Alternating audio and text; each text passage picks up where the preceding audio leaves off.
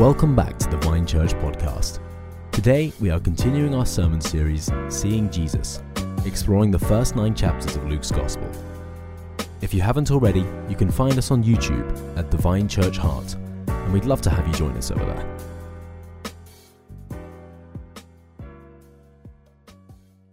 And now we're going to turn again to God's Word, and we're going to take a look at Luke chapter 2, starting in verse 22. So let's read together. On the 8th day, when it was time to circumcise him, he was named Jesus, the name the angel had given him before he had been conceived. When the time of their purification, according to the law of Moses, had been completed, Joseph and Mary took him to Jerusalem to present him to the Lord.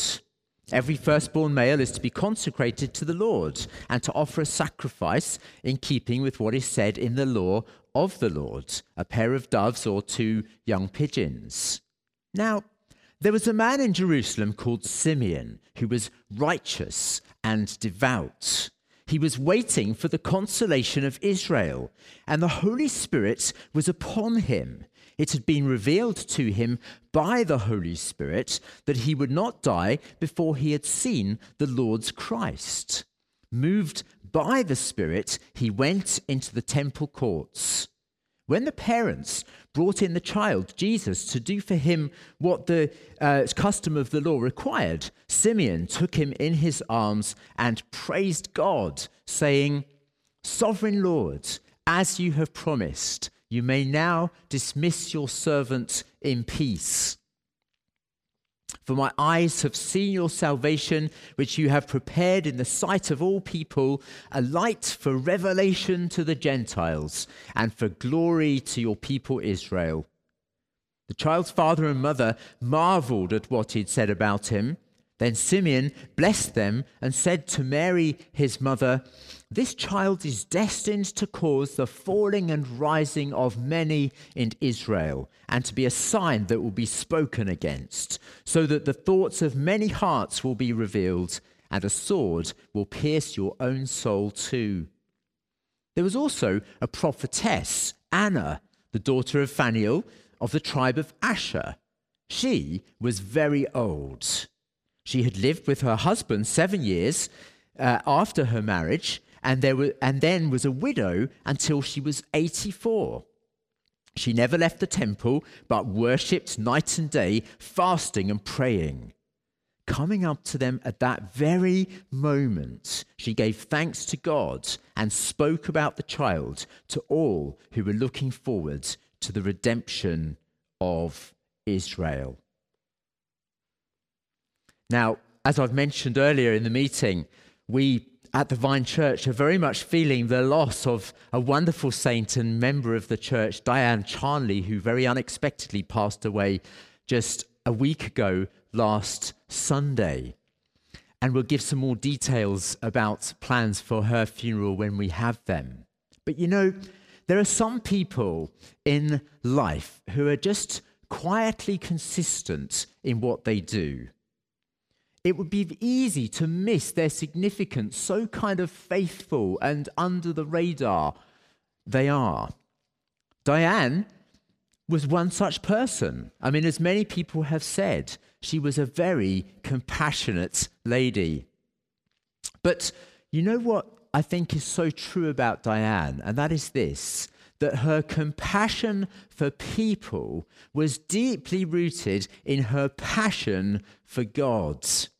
I can remember when I used to go to her house, and often she would have worship CDs playing at full volume when she was there. She loved worshiping God, and she also loved witnessing for Jesus. She was the one who would do all the catering for our Alpha courses. She was the one who would go out and knock on people's doors to invite them to Alpha courses. She was passionate about Alpha because she was passionate about people knowing about the Jesus who she was passionate about. Now, as we start out in a new series in Luke's Gospel today, we have many witnesses who were passionate about Jesus. and who wanted to tell about what they had seen. And Luke calls forth many witnesses who have seen and testify to Jesus. Why does Luke do this? Why does he write this letter, this gospel? Well, we're told in Luke chapter 1, verses 1 to 4, that he is writing to the most excellent Theophilus, and he's writing an orderly account that he might have certainty of the things that he had been taught. You see, Theophilus was most likely a God-fearing Gentile, a high-ranking God-fearing Gentile who had seen Jesus and been converted to Christianity, but was young and perhaps uncertain in his faith and may have had some wobbles, and therefore Luke picks up his pen and writes an orderly account so that Theophilus might have certainty of the things that he had been taught. And so he pens this most elegant and excellent gospel to the most excellent Theophilus. And Luke calls forth eyewitnesses, often in pairs. He's called forth the shepherds and the wise men who have witnessed to God's salvation. Often his pairs of witnesses are male and female pairs. And so we've seen Mary and Zechariah, who each declare God's salvation in their songs, the Magnificat and the Benedictus. Now, Luke gives us another male and female pair of witnesses, two people who have each had a long, steady, consistent walk with God, who each in their turn have been worshipping and waiting. Not noisy, violent agitators engaging in armed insurrection, but two of the quiet in the land, watching and waiting and praying. Two quiet revolutionaries. Two people who we could so easily miss, but who are incredibly attractive and powerful characters when we look closely at them. Two people who were passionate about God's salvation and wanted to speak of it when they saw it. Simeon and Anna. Simeon and Anna have both been waiting a very long time. They both know that the Messiah is coming, and they are waiting. Now, I want to share with you a few thoughts that we can get from this passage about what it means for us as Christians to wait for God. And I want to mention a few things about waiting. The first is this: waiting is godly. Waiting is a godly thing, a good thing to do. Take Simeon. In verse 5, it tells us he was righteous and devout, and he was waiting for the consolation of Israel. You see, for Simeon, waiting was part of what it meant to be righteous. Simeon was righteous and devout, and he was waiting. People who are willing to wait show that they have faith for something in the future. I mean, if you're willing to wait patiently during a national lockdown, it shows that you're hoping that there will be freedom round the corner. If you're willing to make sacrifices to study or to work hard, it shows that you're hoping and waiting for a better future for yourself as a result. And as Christians, if we make sacrifices, if we forego sin, if we wait patiently and pray and watch, it's proof that we have faith that God has more for us in the future. Waiting is a good, godly thing to do. It shows that we have faith in God. Or take Anna. In verse 36, we read that she was very old. She'd lived with her husband for 7 years. She'd been widowed. Now she was 84. So most likely what happened is this, that Anna had probably married at around, let's say, the age of 18. And then her husband had died when she was, say, 25. And she then lived the next nearly 60 years as a widow. Now, she faced two great trials in her life. The first, of course, was the loss of her husband so prematurely. The second was that she waited for years and decades with no answer. Now, how do you cope when you face disappointment and pain and delay in your life? You see, it would be very easy for us to become bitter, hardened as a result of the pain and disappointments and delays. You see, when you face sorrow, you can either become bitter and resentful and rebellious against God, or you can become kinder and softer and more sympathetic. We can either be despoiled of our faith, or we can find that our faith gets rooted deeper in God if we hold on to Him during those difficult times. And so, as we look at Anna, we see that although she had become weak in her body, yet in her spirit she was strong in faith. Though her eyes had perhaps dimmed, yet her eyes of faith were as sharp as ever. She was still looking and waiting and expecting. She was vibrant and strong in her faith, despite the pain and despite the delays. And so I want to encourage you today. You may have disappointments. You may have distress. You may have delays. It may have sapped you of your hope and your strength. But I want to encourage you today, press into God and let it instead strengthen your faith and your eyes to see Him. So the first thing is that waiting is a godly thing to do. The second thing is this, that we wait for God's promises.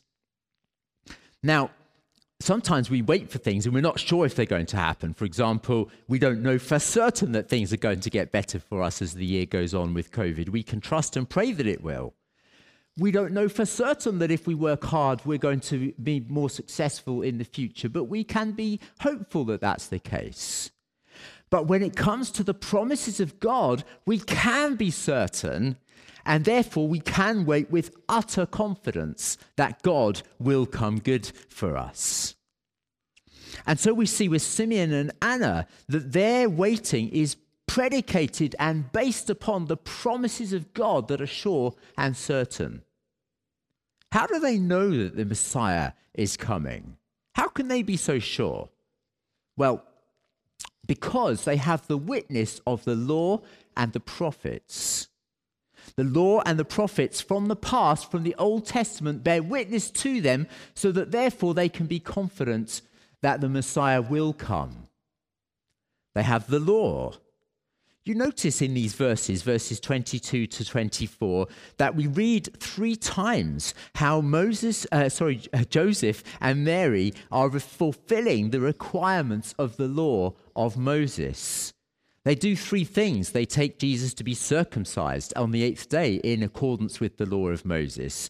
They then go to Jerusalem after 40 days when Jesus is just over a month old. After 40 days, Mary goes there for her purification because the Leviticus required that a mother, after she'd given birth, should go and make a sacrifice to be purified so she could re-enter the worship life of Israel after 40 days. And so she was doing that to fulfill the law. And then also they were, thirdly, fulfilling the requirement to present their firstborn son, the son who had opened the mother's womb, as an offering to God, presented to God as his.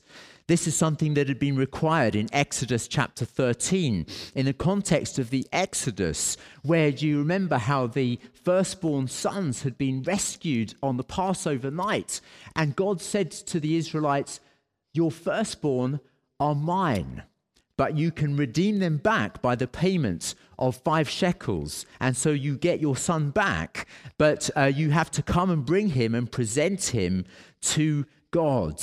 As that kind of signifying that occasion.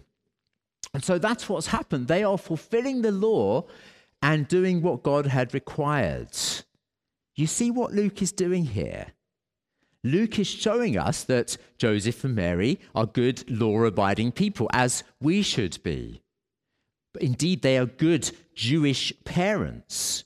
And Jesus will be a good, law-abiding Jewish boy who would be born under the law to redeem those under the law. But the law was pointing ahead to its fulfillment in Jesus. The law, Jesus would be the fulfillment of the law, and so the law was about waiting for Jesus. But the other thing they had was the prophets. And the prophets of the Old Testament had repeatedly spoken about the consolation of Israel, the comfort that God would bring to his people, that the Messiah would come and bring an end to their suffering. And so, for example, we find in Isaiah 40 and verse 1 that it says, "Comfort, comfort my people, says your God. Speak tenderly to Jerusalem and proclaim that her hard service has been completed and her sin has been paid for." There's another wonderful promise in Isaiah 51 and verse 3. "The Lord will surely comfort Zion and look with compassion on all her ruins. Joy and gladness will be found in her, thanksgiving and the sound of singing. My righteousness draws near speedily. My salvation is on the way." God had spoken about how his salvation was on the way.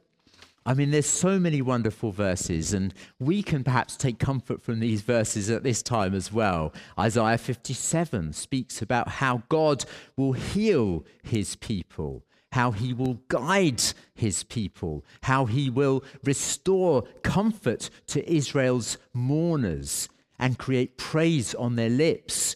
Peace, peace to those who are far off and to those who are near, to the Jew and to the Gentile, and I will heal them. Promises from God. Isaiah 66, one final verse for you. "For this is what the Lord says." I love this verse. Jamie sang earlier about "it is well with my soul." We can say this: "I will extend peace to her like a river, and the wealth of nations like a flooding stream. You will nurse and be carried on her arm and dandled on her knees." What a great verse, eh? "As a mother comforts her child, so I will comfort you, and you will be comforted over Jerusalem." You see, Simeon and Anna had the promises of God, and that's why they were confident as they waited. And you know, we too can obey God in every part of our lives because we can be confident that God has promised to be with us as we put him first. The third thing we can see about waiting from this passage is this, and Hilary brought it out so brilliantly for us in the children's talk. We wait for God's timing. You know, sometimes I find with God, you have to wait for ages for something to happen. Other times, it's like buses all coming at once. God acts very suddenly and sooner than you expected. And we find that there is actually God's perfect timing in every part of life. Simeon calls God the sovereign Lord. He is sovereign over the big macro affairs of the nations, but he is also sovereign over every hour and detail of our lives as well. And so we find that Simeon has been told by God that he wouldn't die before he saw the Christ. We don't know where he got that from, but perhaps it was from Daniel chapter 9, where it speaks rather enigmatically about a sort of period of 490 years before the anointed one would come. And so perhaps there were those in Israel at the time of Simeon who were very much expecting that now was the time for the Messiah to come. But I think also it tells us that the Holy Spirit had revealed to him that the Christ would come before he would die. The perfect timing of God. And it tells us in verse 38 that Anna came up to them at that very moment. I mean, get this, Anna could have missed the moment. But the timing of God was so impeccable that she came up to them at that very moment when they were there. And you know, sometimes you look at your life and you think, wow, the timing of God, just that hour, that coincidental meeting with someone, but it's God's perfect timing. And so at a time of uncertainty in our world and in our lives, we can know that God is sovereign and his timing, folks, is perfect. The fourth and final thing that we can see about waiting is this. We've seen that waiting is godly. We've seen that waiting, we wait for God's promises. We've seen that we wait for God's timing. And finally, I want us to see that waiting is an active thing, not a passive thing. You see, we could sort of think, well, waiting, that just means that I sit around and watch Netflix and go on social media while I wait for God to do something. You know, they found out apparently that people on average are going to end up spending 7 years of their life on social media in total. Can you believe that? And apparently the younger generation, it's going to be about 10 years of their life that they spend on social media. Now, look, there's nothing wrong necessarily with social media, but I'm just saying that there is more to life than just binging on Netflix and social media. Actually, the waiting that we have can be a productive and active and faith-filled kind of waiting. And that's certainly the case for Simeon and for Anna. I love this. Don't miss this, folks. Look at this passage. It tells us that for Simeon, there were 3 things. It says the Spirit was upon him. It says the Spirit had revealed to him. And it says the Spirit moved him to go to Mary and Joseph at that moment. That's what God does with us. The Spirit can be upon us. The Spirit can reveal things to us. But it's so that we can then be moved by the Spirit to action. The Spirit doesn't just sit on us to make us have a fuzzy feeling, but he comes to us so that he can open our eyes to see God's truth, and then in the light of what we see, to act upon that truth in the power of the Spirit. You know, for the autumn, I tried to do a bit of running in the dark, and believe you me, it was a bit scary until I got myself a head torch. Wow, an amazing invention I discovered. I've got a head torch, and now as I'm running along the canal path, it's amazing because it lights up the way so that I can see the next step that I should take without falling over. It's brilliant. I recommend it, really do.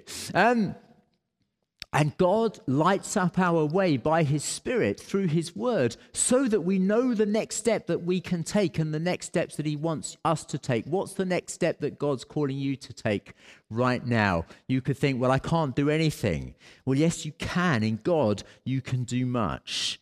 And so we find that when the Holy Family is brought to the temple by the need to fulfill the law, Simeon is brought into the temple by an impulse of the Spirit which he acts upon. He has a special sensitivity to the Spirit which is born of his close walk with God. And so he takes Jesus in his arms and he's able to say, Lord, you can dismiss me now. The night watchman who now knows that his shift is over because the goal of his long vigil has been reached. He's finished his job. He's seen God's salvation. And Anna, in verse 37, it tells us that she never left the temple, but day and night she stayed in the temple. Anna was in a self-imposed lockdown. For decades, there in the temple, she stayed there. But was she passive? No, it tells us that she worshipped and fasted and prayed day and night. Anna was active during her lockdown, actively seeking God.